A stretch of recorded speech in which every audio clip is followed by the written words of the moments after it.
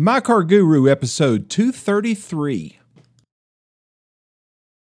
Well, hello, this is Lenny Lawson, the Car Guru, and I am so glad that the holiday season is almost over. It has been extremely stressful, and not just for me, for a lot of people, hundreds and hundreds of thousands of people who were not prepared for these temperatures that we have had. Now, we're in upper East Tennessee, pretty close to the mountains. From where I live, it's about 15 miles to the North Carolina line. And, we're used to, it gets cold here. It might get down into the teens occasionally. Not very often, though. I mean, cold is, freezing. That's about as cold as it normally gets. And then, it's like next week, it's supposed to be in the 60s here. So that shows you how erratic it is. But last week and this weekend, it was below zero with a, minus 17 to 20 wind chill. And it wreaked havoc on sprinkler systems, including mine. I was driving back from Lenoir City with my family, and we were coming. My wife's mother lives down there, and all of her family is down there. And we always celebrate Christmas Eve there, and then drive back. Well, on the way back, I get this phone call, and it was from a lady who had my phone number. I didn't recognize her name, but she said, "Mr. Lawson, there is water pouring out of your Gateway location." And I said, "Which one?" And she said, "The one next to the Chevrolet dealership." And I said, "Oh, okay." So I got off the phone, drove straight there. And folks, I really can't describe it other than to say, imagine some garage doors, and instead of the water coming underneath the door, it's coming out above the door like a waterfall. And what had happened, the sprinkler system had frozen on that side of the building, and it was just spraying like a fire hose. Apparently, those are under a great deal more pressure than just a regular water line. And we went inside, and there was probably, I have an 8,000 square foot showroom area, and it was under about 2 inches. There's 2 inches of water covering the floor. It wasn't underwater, but, and all those cars in there sitting in water, computers that were sitting on the ground, destroyed, literally raining from the suspended ceiling because all the sprinklers are up there. Bad. So I walk into the showroom, and I think, okay, what do I do? Well, who do I call? And all of a sudden I said, okay, call 911. And that's what I did. And she said, well, I'm glad you called. I'll call the fire department. And so the fire department was there in probably 15 minutes. And they came in and they said, where's your cutoff, for your sprinkler system? And I knew exactly where it was. And we went back there and he turned it off.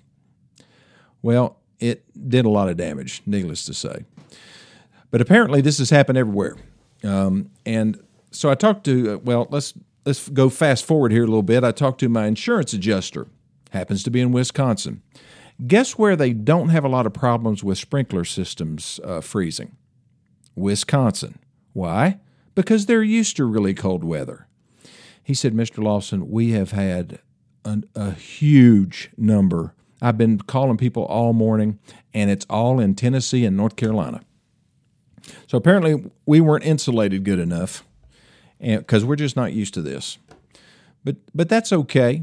I come back to Gateway Ford, my Ford dealership, and I'm sitting at my desk, and all of a sudden I hear water gushing. Not again. Yep. So another pipe had burst in the parts department at my Ford dealership, and it's a new facility, relatively new. It's built in 2007. And so I had another pipe. Now, that wasn't as bad. We actually found the cutoff and shut it down before it had too much. Of course, my office happens to be right beside the parts department, so my floor in my office was flooded. Not a great holiday from that standpoint. And then one of my favorite dogs passed away, and that just has devastated me and will continue to do so for a while because Lucy slept on my lap. I mean, we watched TV together for probably 15 years. And that happened also. So it's been kind of a bummer. But we did enjoy getting together with the family and exchanging gifts and celebrating the birth of our Lord. And, and so I relied on him to help me to deal with the stress, from all of this. It is stressful. And I think about other people who have no water in their houses and, and don't have houses, because they caught on fire or because some other tragedy happened. There's plenty of tragedy to go around.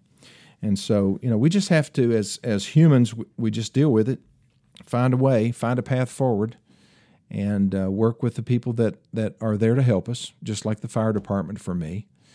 And just be thankful, and I called some of our subcontractors and stuff, and they all came running, people who had built the dealership and done remodeling and stuff like that. And I'm just so thankful that there are people that are willing to come when you call. It is so important, folks, to have connections like that.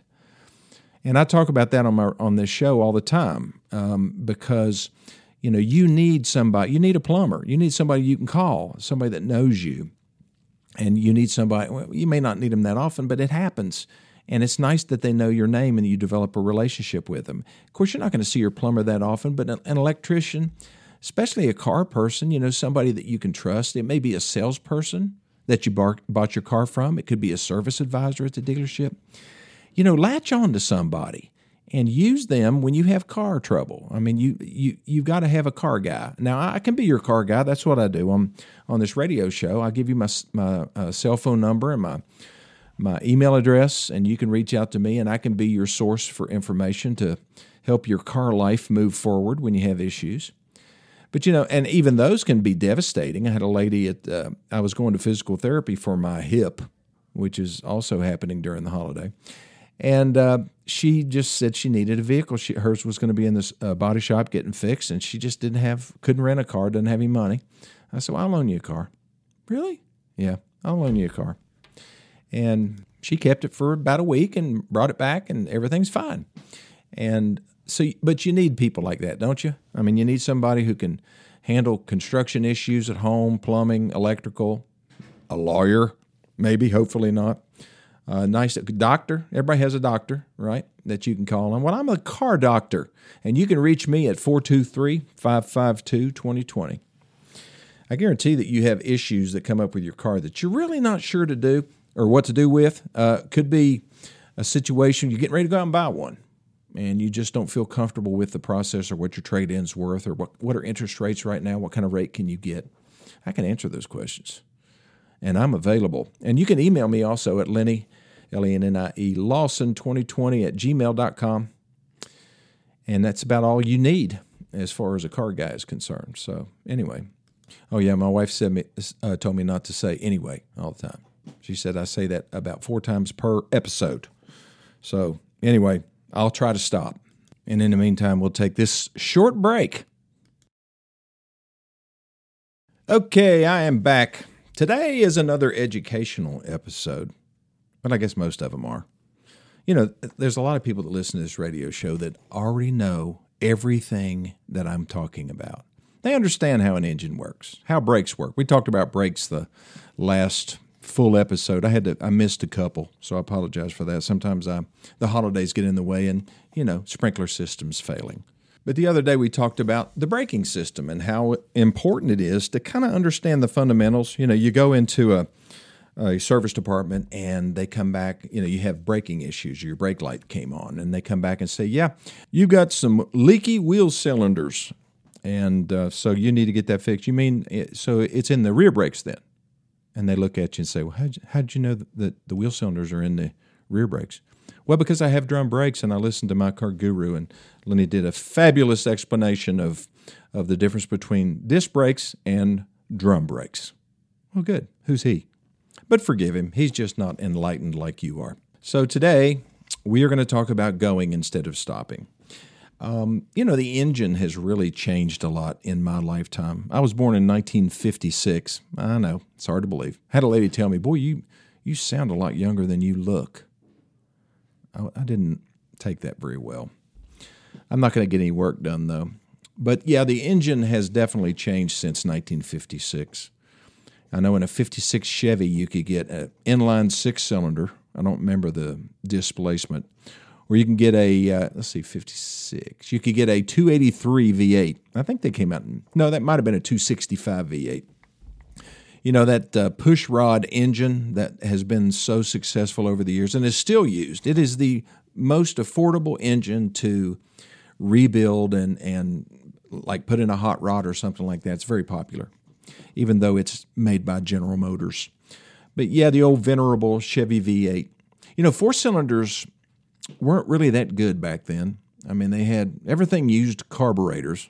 Well, not everything. There were a few fuel-injected cars. They were mechanical fuel injection systems, not electronic like they have now.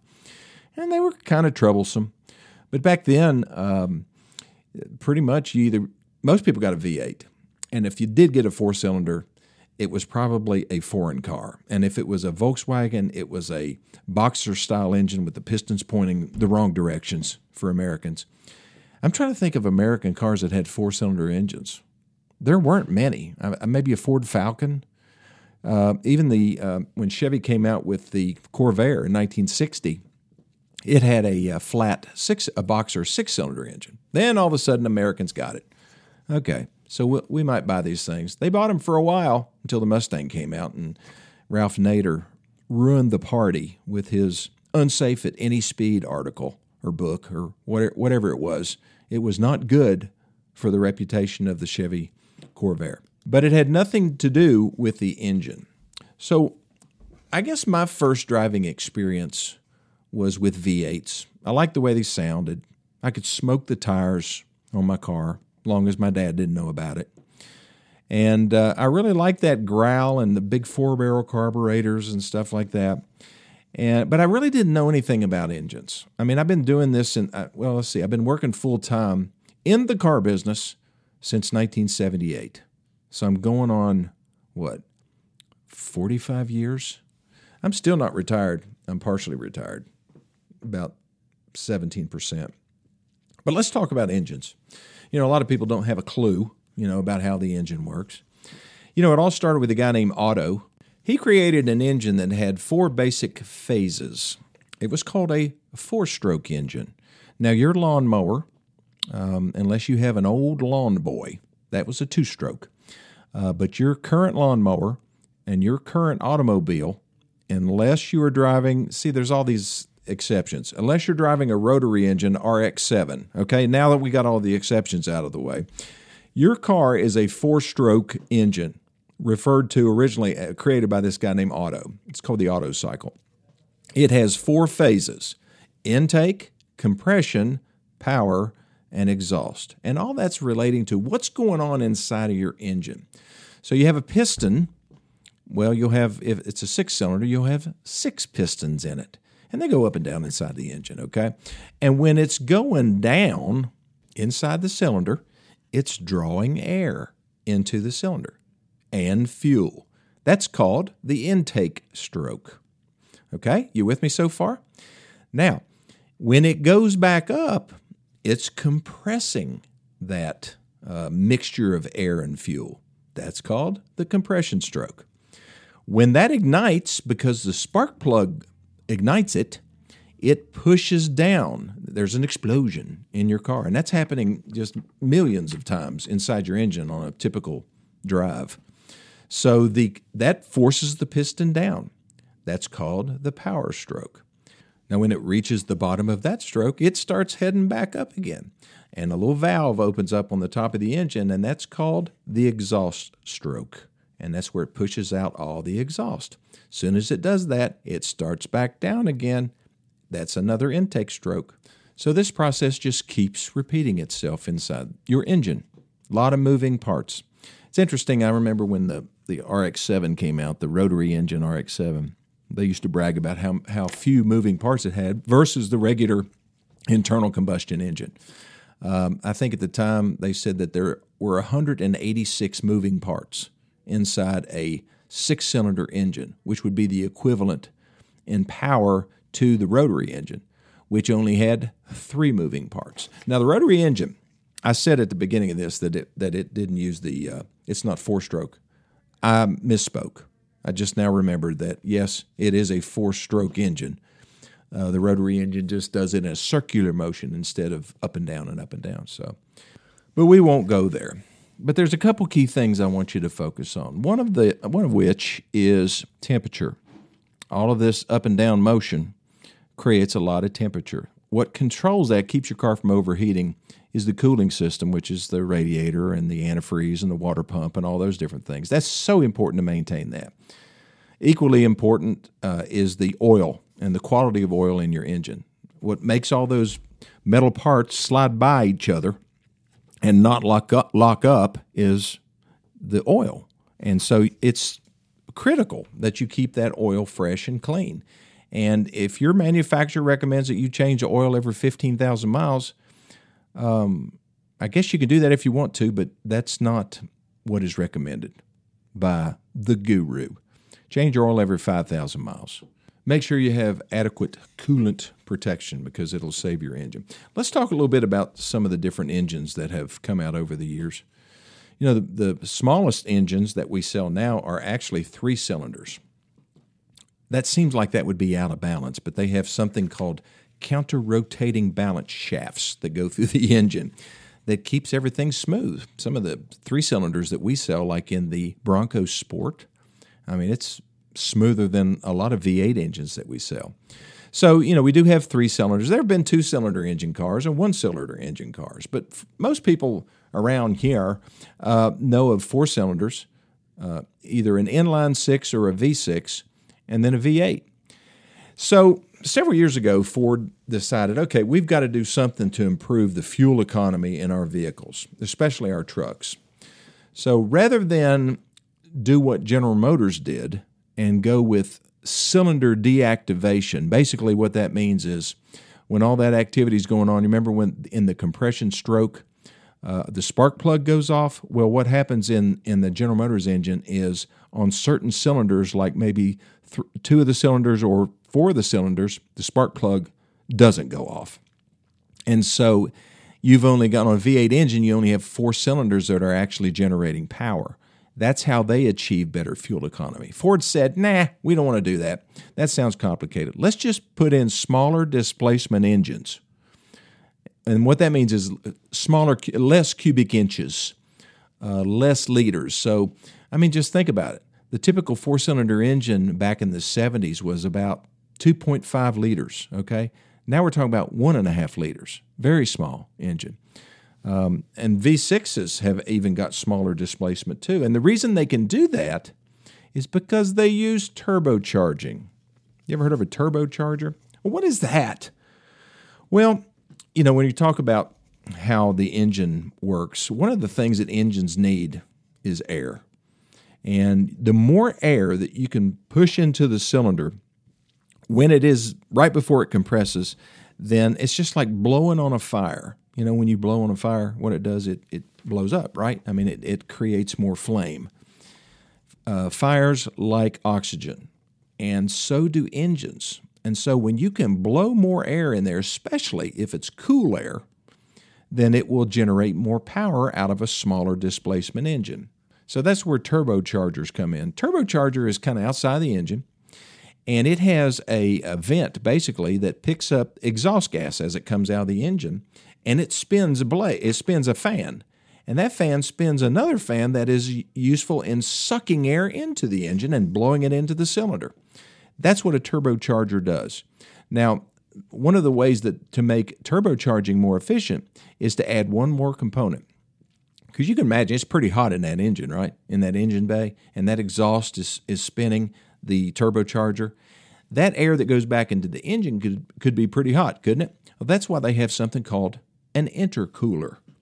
And that allows the air that's being turboed, basically, that's being forced into the engine to go through this intercooler. It cools it down a few degrees. And when you blow that into the engine, you get even more power. Something about cold air will have a better effect on an engine than hot air. Kind of works for car salespeople as well. Blow less hot air, right? Okay, one more thing. The supercharger. You ever heard of a supercharger? Well, some of the cars that we sell have that. The Ford GT500 uses a supercharger instead of a turbocharger. It is not powered by the hot exhaust that's coming out of the exhaust manifold. It is powered by a belt that spins in the front of the engine, just like your other belts. So when you give it more gas, it forces more air. So that's kind of a different take. A lot of drag racers and stuff use superchargers. It's a good way to go for instant power. Turbos, I guess the rap against turbochargers has been that there's a little bit of lag there. And most of the manufacturers have figured out ways to minimize that. It's not like the cars that I used to drive in the 80s that had turbochargers. I mean, you would stomp your foot on the gas, and then you had to wait for the turbo to spin up so that you could get the acceleration. It was definitely not instant. It was very irritating, as a matter of fact. So basically, we are in a revolution right now when it comes to engine technology. The internal combustion engine is healthy. It's going to be around for another 30 or 40 years. It'll be powering a lot of heavy-duty vehicles and really passenger cars too. This electric thing is going to work over the next 10 to 15, maybe 20 years. More people will be doing electric vehicles. I think hybrids are a much better way to go now. If you want to take advantage of better fuel economy, get a hybrid. All that does is it puts a smaller electric motor and a smaller battery than a full EV on a vehicle, and then it uses braking and deceleration to recharge the battery. You don't plug it in or anything. And then whenever you're not able to run on battery power, you've got that engine, which I like having that engine there, just as a security blanket. Okay, I'm going to take my last break and be back here in just a second. Well, you definitely don't hear a lot of people talking about another type of four-stroke engine or auto cycle engine, and that's the diesel engine anymore, unless you're driving an F-250 or a Chevy 2500, 3500. The people that are pulling their fifth wheels and stuff like that, they like diesel engines. Why? Well, because they have more torque.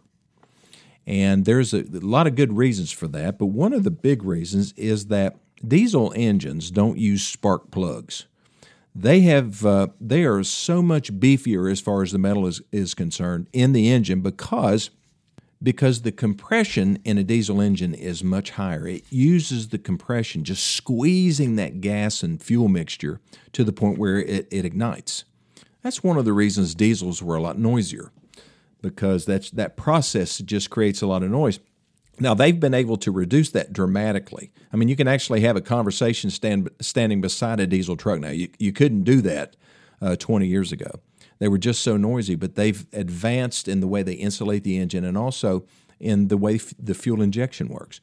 But one of the reasons that the diesel has so much more torque is because of what's going on with that piston. The stroke is much longer, and when you have a much longer stroke, then that generates more twisting force on the crankshaft, which drives the wheels. So how's that for a simple explanation? That's a very complicated thing brought down to earth by the guru. So if you have any questions, about complex things like this, I'll try to simplify it as much as possible. I hope that by simplifying, I haven't insulted anybody. I didn't want to sound like a second grade teacher or something, but sometimes you have to get down to where they can understand. This is how I explained it to my daughters. I mean, this is exactly how I did, and they kind of understand how the engine works now. I think that's important, so that when you take your car out to get it serviced and somebody says you've got something's bad in your turbo. I mean, there's a lot of people say, what's a turbo? Well, see, now you know. So hopefully that is helpful. Call me if you need me, 423-552-2020. That's my cell phone, and my email address is Lennie, Lennie, Lawson2020 @gmail.com, and we will see you next time.